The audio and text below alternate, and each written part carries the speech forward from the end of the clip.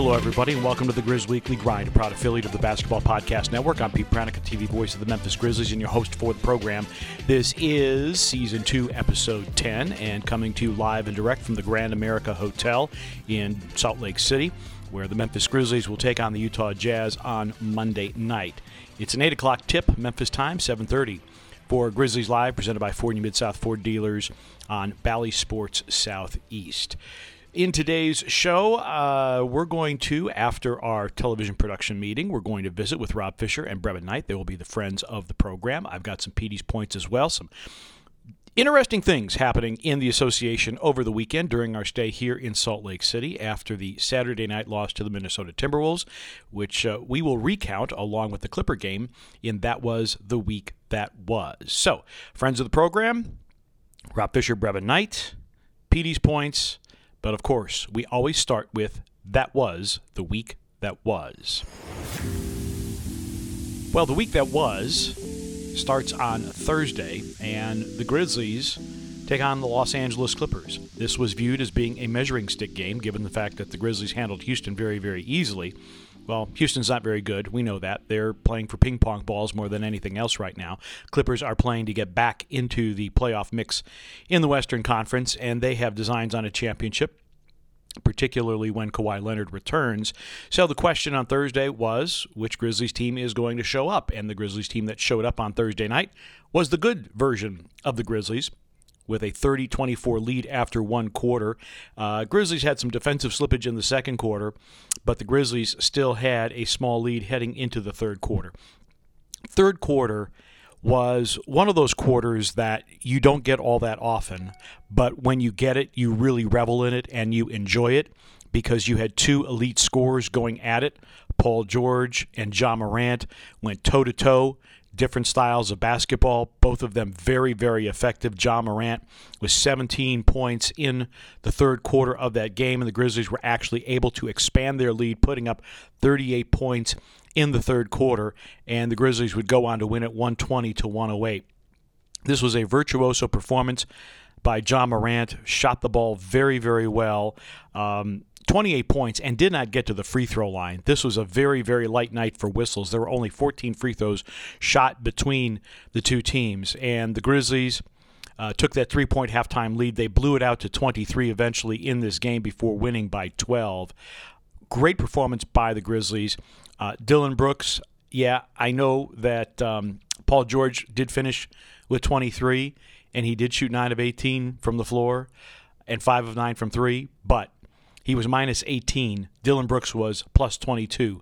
So let that be your narrative for this particular basketball game. Jaren Jackson Jr. tied his season high with 4 blocks, had 18 points in this game. Desmond Bane getting himself right, shooting the basketball again with 16 points. Really good all-around effort by the Grizzlies. And, of course, Brandon Clark coming in off the bench, continuing his play. This is now 4 straight home games where Brandon has played very well, averaging better than 10 points a game in the last 4. Grizzlies out shooting the Clippers 54% to 47%, and even though the Clippers made 5 more threes, the Grizzlies were plus 13 on the glass, and they registered a season-high 74 paint points. So, now, you're coming off this game against the Clippers. You're back above 500 at 8-7, and so you're feeling pretty good about yourself. It was a happy flight going to Minneapolis on Friday afternoon. News broke as soon as we got off the plane. We turned on our phones and we found that Dillon Brooks was doubtful with a hamstring issue, and that DeAnthony Melton would be out with a groin issue, and you knew that Saturday night just got a whole lot harder. It never got any better. This was one of those games that it just wasn't very good from the jump. Grizzlies gave up 40 points in the first quarter. Anthony Edwards went off early and finished with 23 points. This game was never a contest. Timberwolves led by as many as 45 points. Grizzlies were never in this game at all. Shot just 35% from the floor, 9 of 32 from 3.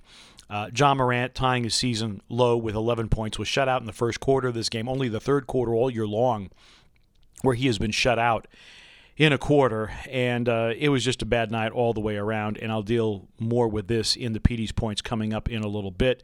But 138-95, the final score in this one, and it was not pretty. It was also wire to wire for the Minnesota Timberwolves. This is the fourth time in 8 losses the Grizzlies have never led in the game, and that is very, very concerning. That the Grizzlies just are getting off to bad starts. They're getting down double digits on the road, and then they are never really able to recover. And it's a trend that's not very good for the Grizzlies. Grizzlies gave up 30 points off of 16 turnovers. They allowed the Timberwolves 23 points in transition. It was a total breakdown by the Memphis Grizzlies, which leaves them at 8-8. As they hit into Monday's game with the Utah Jazz. So that was the week that was, and it's time now to get to some Petey's points. First of all, the Minnesota game. Brevin told me after the game, he said, there's no point in getting upset. We can't affect the outcome of the game, and that's true. But I think the only person who might have been as upset as Taylor Jenkins Saturday night was me. It just was an effort that you're really scratching your head. And I think what the biggest issue for me was, and for Taylor Jenkins as well, he labeled it as probably one of, if not the least competitive games for the Grizzlies in his tenure here. The Grizzlies were minus 17 against one of the worst rebounding teams in the NBA. Minus 17. Jared Vanderbilt, double-figure rebounds. He had 10. Virtually everybody, with the exception of Anthony Edwards and Jordan McLaughlin and Jake Layman, had multiple rebounds in the game. And the Grizzlies didn't have anybody with more than 7, and that was John Konchar off the bench. The effort level was not there. Taylor Jenkins can live with missed shots. He can live with some defensive lapses. Not all of them, but some of them. Cannot live with the type of effort that the Grizzlies gave on Saturday night against the Minnesota Timberwolves. And this is the Jekyll-Hyde nature of this team, that there are games where they are tremendously on point. They were so on point at home against Houston and the Clippers, and then they go to Minnesota. Now, Minnesota, let's be honest, they had won a couple games in a row. They were feeling pretty good about themselves and had played Phoenix tough in the loss before their 2-game winning streak. But still, this is a game where you may not win it, but you have to come out and you have to be competitive. And to give up 40 points and to be down 17 after one quarter, and this is with Desmond Bane going off for 14 in the first quarter, it's head-scratching that this team can be so good one night, that this team can beat the Clippers twice, can beat Golden State, and then can go on the road against New Orleans and Minnesota on successive Saturdays and lay 2 eggs. It's really, really head-scratching. And look, I know that the Grizzlies didn't have Dylan Brooks. They didn't have DeAnthony Melton, 2 of their better defenders. But by the same token, the effort wasn't there really from anybody. Maybe Desmond Bane. And you saw lapses of concentration. You saw the Grizzlies shoot just horribly in the paint, just 18 of 43. One of the rare times the Grizzlies failed to get 40 paint points. It just was an all-around effort that, again, leaves you scratching your head because you know this team can be so much better, even when they are shorthanded. So that's Petey's point number 1. Number 2, you're going to have a much better effort against this Utah Jazz group. Utah right now, 3rd best record in the West at 11-5. They are currently riding a 3-game winning streak, and they are 3rd in the league in scoring. They are 4th in the league in points allowed. They're 4th in field goal percentage. They're top 10 in defensive field goal percentage. They're just a lot of ranks where they're really, really high. They have a 9.7 point differential. Only Golden State is better. Golden State outscores their opponents by an average of 13 points per game. What else does this Utah team do well? Well, they're 4th in three-pointers made, and they're 2nd in three-point attempts. And this is where the Grizzlies really struggle. The Grizzlies right now, in terms of defending the three-point line, they are dead last. Opponents shoot 40% from the arc and average 14.5 threes. Those are both last in the NBA. So I guess perimeter defense is going to be very, very important, as it needed to be against Minnesota when Minnesota put in 23s. If Utah, here's a bold prediction. I'm going way out on a limb here. If Utah makes 23s Monday night, this game is not even close. So that's the Grizzlies' perimeter defense has got to be better, and they're listing Dylan Brooks as doubtful for Monday night's game. DeAnthony Melton will be out, So this is going to be a major, major challenge for this Memphis Grizzlies group. Because Utah, they're rolling. They're shooting the three ball pretty well. They're shooting it with a lot of volume, and the Grizzlies are not defending. So I would imagine Utah comes into this ball game with a fair amount of confidence as they take on the Memphis Grizzlies. Last year, Utah, of course, swept the season series 3-0, won the first-round playoff series 4-1. Utah is totally healthy for this ball game, and the Grizzlies, as we talked about already, are not. And so that is going to be an issue as well. Let's move on to some league-wide issues here with Petey's points.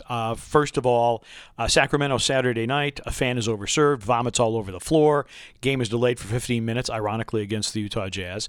And then the news breaks on Sunday that Luke Walton has been fired as head coach of the Sacramento Kings. Kings, as per usual, struggling on the outside of the playoff picture looking in at 6-11. Only San Antonio, New Orleans, and Houston have worse records than the Sacramento Kings right now. Was this all Luke Walton's fault? Probably not. Talking with people who are close to that Sacramento organization, they will tell you that through the years, there have been multiple issues. The front office has made some very, very questionable moves. I think everybody focuses on the fact that they took Marvin Bagley over Luka Doncic, which has turned out to be a horrific decision on the part of the Sacramento front office. But there have been other things that have gone on there. And they've placed their trust, they've placed their money in players that have not always returned on the investment what ownership thought that they would. And again, coaching is only one piece of this puzzle. I think that there are front office issues. I know that there are ownership issues as well, and it's just a really, really messy organization, which is too bad because the Sacramento fan base is one of the best fan bases in the NBA. Vivek Ranadive, the owner, and the Kings organization built an amazing arena in Golden One Center. They have helped to revitalize downtown Sacramento. They have done so much good in that community, but the fact of the matter is, the quality of basketball they're playing isn't very good, and there's a lot of blame that you can spread around the organization. Luke Walton takes the fall for it. I have said this on numerous occasions, and I mean it from the bottom of my heart. I think this all started when they fired Michael Malone, who was the best coach that they've had since Rick Adelman was on the sidelines. That was their biggest mistake, and they've made some hires that have been good. I think the David Yeager hire was good. And then they've also made some questionable hires as far as their head coaches are concerned. So right now, Alvin Gentry is going to step in as the interim. Alvin Gentry is almost a professional interim coach. He has done it for several teams. Alvin is immensely likable. He is very well respected around the NBA. But this is going to be a Sacramento team that is going to be more focused on offense than it will on defense. Alvin Gentry, disciple of Mike D'Antoni, has worked with Mike D'Antoni, has worked with Steve Kerr.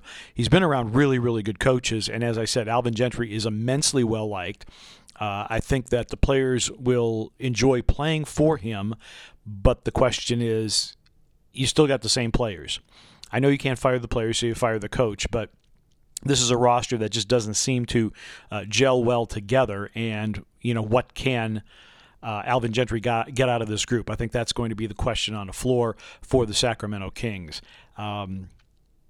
They've been out of the playoffs for a long, long time, and I don't think that Alvin Gentry is going to be the solution. I think that there's going to have to be a major overhaul of this roster and maybe even overhaul of the front office and just how they evaluate personnel and how they put a roster together. Because right now this mix just doesn't work for Sacramento. And as I said, it's sad to see a lot of great basketball fans in Sacramento. They would love to have a winning basketball team, but it has not happened, and I don't know when it's going to happen.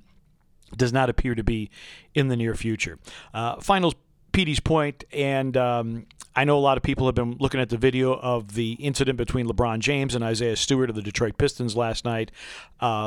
This had the potential to be very, very ugly, and the blame for that actually goes to Isaiah Stewart. Now, I know that a lot of cynics are saying, well, LeBron's not going to get punished. He's certainly not going to get suspended. Stewart probably will get suspended. Here's how I look at it. They did get tangled up going for a rebound. LeBron was trying to extricate himself. He swung his elbow high and hard. There's absolutely no doubt about that. The flagrant foul penalty, too, is absolutely the right call by crew chief Scott Foster and an automatic ejection for LeBron James. That was absolutely positively the right call. Whether you suspend him or not, I don't think that's going to happen. It wasn't where he made eye contact with Isaiah Stewart and said, I'm going to throw an elbow and I'm going to make sure that I hit your face. It was a high, hard swing. There's no question about that. But if you're not going to suspend Morris for his which was premeditated and not in the heat of the moment, but I'm going to go and I'm going to get this guy. If you're not going to suspend him, then I don't see how you suspend LeBron James for this. It wasn't a deliberate act. Again, it was a high, hard swing, but it wasn't like I'm looking at Isaiah Stewart and I'm going to make sure that I elbow him in the face. If that were the case, then now you're looking at a suspension. For Isaiah Stewart, you are going to be looking at a suspension because, look, the incident, Scott Foster was on top of it. Initially, I think he called a technical foul on LeBron for elbowing. And then after that, when they looked at it on video, then it becomes a flagrant foul penalty too. In any event, if Stewart just walks away, gets treated for the cut, we probably don't have any issues with all this. But the issue is trying to go after LeBron James, breaking free from people who are trying to hold him back on multiple occasions, and then running to the back of the house with the thought that maybe he was going to go back to the Laker locker room and try to confront LeBron James there. These are the types of things that the NBA has to come down really hard on. Look, I know Isaiah Stewart was upset, got elbowed in the face, he's bleeding, he's angry. I get that. Heat of the moment reaction, yes. But the fact that he broke away a couple of times from people who were trying to restrain him and then run back of house, potentially to confront LeBron James by the locker room, those are the things that are very, very serious. And so I would see Isaiah Stewart being suspended for multiple games. I'm thinking in the range of 3 to 5 games because there was potential for this to get very, very ugly. And given the history, and I know that it's Ron Artest and it's the Pacers and it's the Pistons at the Palace of long, long ago. But the fact of the matter is that specter still does exist. And so I think Isaiah Stewart is going to pay a hefty fine, and I think that he is also going to be probably on a bench or out of the building for several games. Unfortunate, ugly incident. I am looking forward to seeing what the NBA comes down with in terms of discipline for this. Well, that does it for Petey's Points. We're going to get to our friends of the program here in a moment, but first of all, we remind you that today's show is being brought to you by DraftKings Sportsbook. The NHL season is underway, and DraftKings Sportsbook, which is an official sports betting partner of the NHL, has an unbelievable offer to celebrate the greatest sport on ice. New customers, listen up, because you can bet just $1 on any NHL game and win $100 in free bets if either team scores a goal. Doesn't matter if it's a slap shot or a redirect or whatever it is. However they light the lamp, you win. Now, this is important. If Sportsbook isn't available in your state yet, DraftKings won't leave you hanging. Everyone can play for huge cash prizes all season long with DraftKings daily fantasy sports contests, and they've got it all. Basketball, football, UFC, you name it. DraftKings has a daily fantasy sports game for you to play. They're giving all new customers a free shot at millions of dollars in total prizes with their first deposit. So, download the DraftKings Sportsbook app now. Use promo code TBPN. Throw down $1 on any NHL game and win $100 in free bets if either team scores a goal. This week, one puck in the net nets you a big win with promo code TBPN at DraftKings Sportsbook, an official sports betting partner of the NHL. You must be 21 or older, New Jersey, Indiana, or Pennsylvania only, new customers only, minimum of $5 deposit, and $1 wager is required, one per customer. Restrictions apply. See DraftKings.com/sportsbook for details. Gambling problem? Call 1-800-GAMBLER. All right, we are on the road. Boy, we are so happy to be on the road. It is difficult at times. We are finding out in downtown Minneapolis on the weekend and downtown Salt Lake City on the weekend. If you're looking for a place to eat, there's a good chance everything's going to be closed up.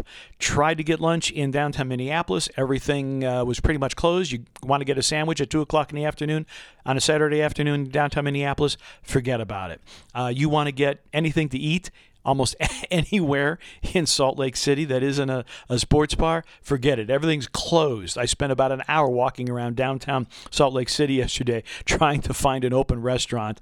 Eventually had to do Uber Eats for the very first time tonight. Now, having said all that, even with the difficulty getting food sometimes and the testing that we have to undergo in order to be on the floor for road games, it's still a treat to be on the road. And it's a treat to be on the road with two of my very best friends in the world, Rob Fischer and Brevin. And they are today's friends of the program. And time now for our friends of the program, our periodic Announcers Roundtable. I've got Rob Fischer. I've got Brevin Knight here. We are in the lobby of the Grand America Hotel, so there's a little bit of ambiance here and a lot of light, which the Grizzlies need after Saturday night's showing in Minnesota. Brevin, as a former player, when you have a showing like that, where things just go so wrong, as a player, do you try to flush that out of the memory banks, or do you try to remember how bad you felt getting blown out? Well, when I played, it was remembering how bad you felt, because you don't want that feeling too many times throughout a season, because that means you're on the wrong end of the ledger. And I think the unfortunate thing, but fortunate for this team, is they've been here before already in this early season a number of times, and they've been able to bounce back nicely. So this is one, and the other situation is you don't have to get them ready for the next game. You're playing against the Utah Jazz. There is no speech that is needed. You understand. You saw what happened last year in the playoffs. You know what you're going to play against. So, yes, had that feeling. Remember it, and try not to have it too many times throughout a season. Fish, this has been a team that's been up and down, and you're never quite sure who you're going to get on any given night. Have you been able to figure out why this team has been so wildly inconsistent with effort and execution? No. Short answer. That's all I got. No, it's been weird, and because we've talked about it before. This team with that ability to bounce back, they've shown the ability to be resilient. They've shown the ability to come back and fight back. They haven't been able to do it inside a game. It's like this team has a glass jaw right now. You get punched once, you're out, and they're not able to come back. And unfortunately, there have been 5 instances now where they've lost by 20 points or more. Every road game they've trailed by double digits now. And the biggest problem is it's happening early in the game, where you're looking up in the first quarter and they're down double digits. And sure, yeah, it's best to be down double digits if you're going to be down double digits early in the game, but the problem is it doesn't get better. It just keeps escalating and getting worse and worse and worse. So I don't know. I don't know how you fix it. I think it's just a matter of, individuals just have to – you got to have that intestinal fortitude. You have to be able to have that energy that we talk about when we talk about defense and play with force and all of those things. And it's got to happen within the game, because right now it's, they're getting hit and they're not hitting back, and that's the unfortunate thing. I'd say the truth of the reality is what has happened is what happens to a lot of young teams. This team was always the underdog the last couple of seasons. This year they came in with expectations. So that means every game you go into, there is a high level of scouting.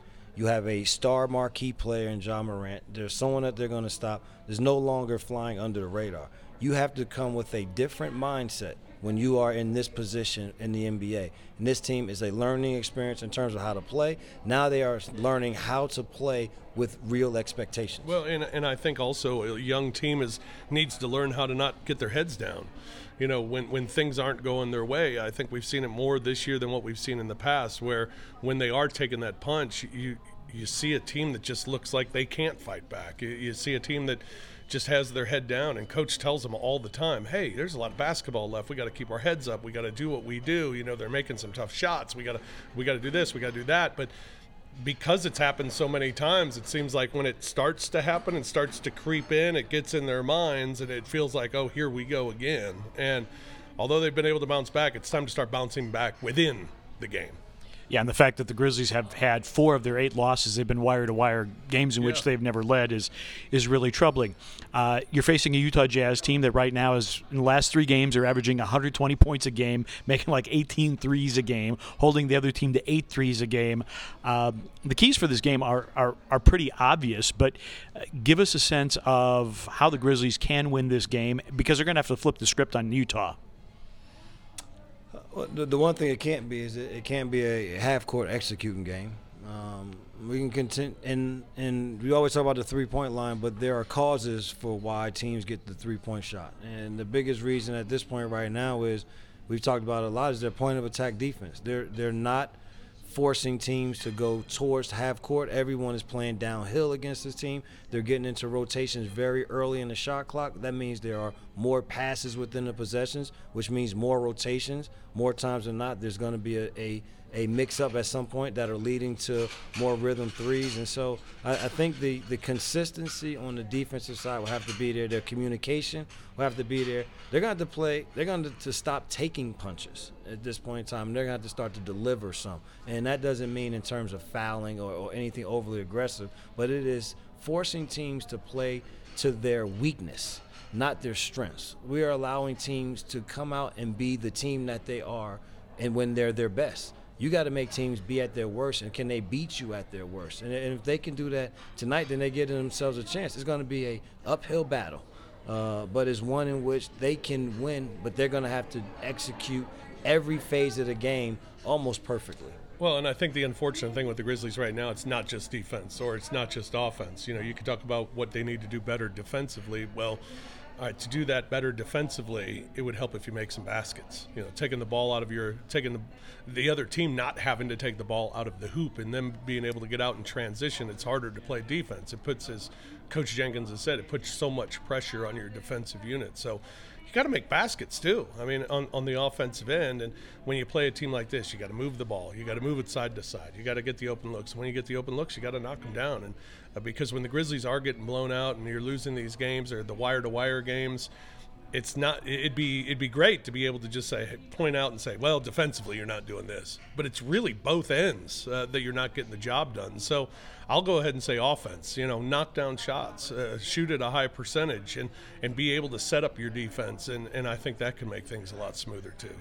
All right, great talk. I'm ready for tonight's game, and our thanks to Rob Fischer, Brevin Knight, our friends of the program today. That is a wrap for Episode 10 of Season 2 of the Grizz Weekly Grind, a proud affiliate of the Basketball Podcast Network. I'm Pete Branica. Thanks so much for listening, and we'll see you next time.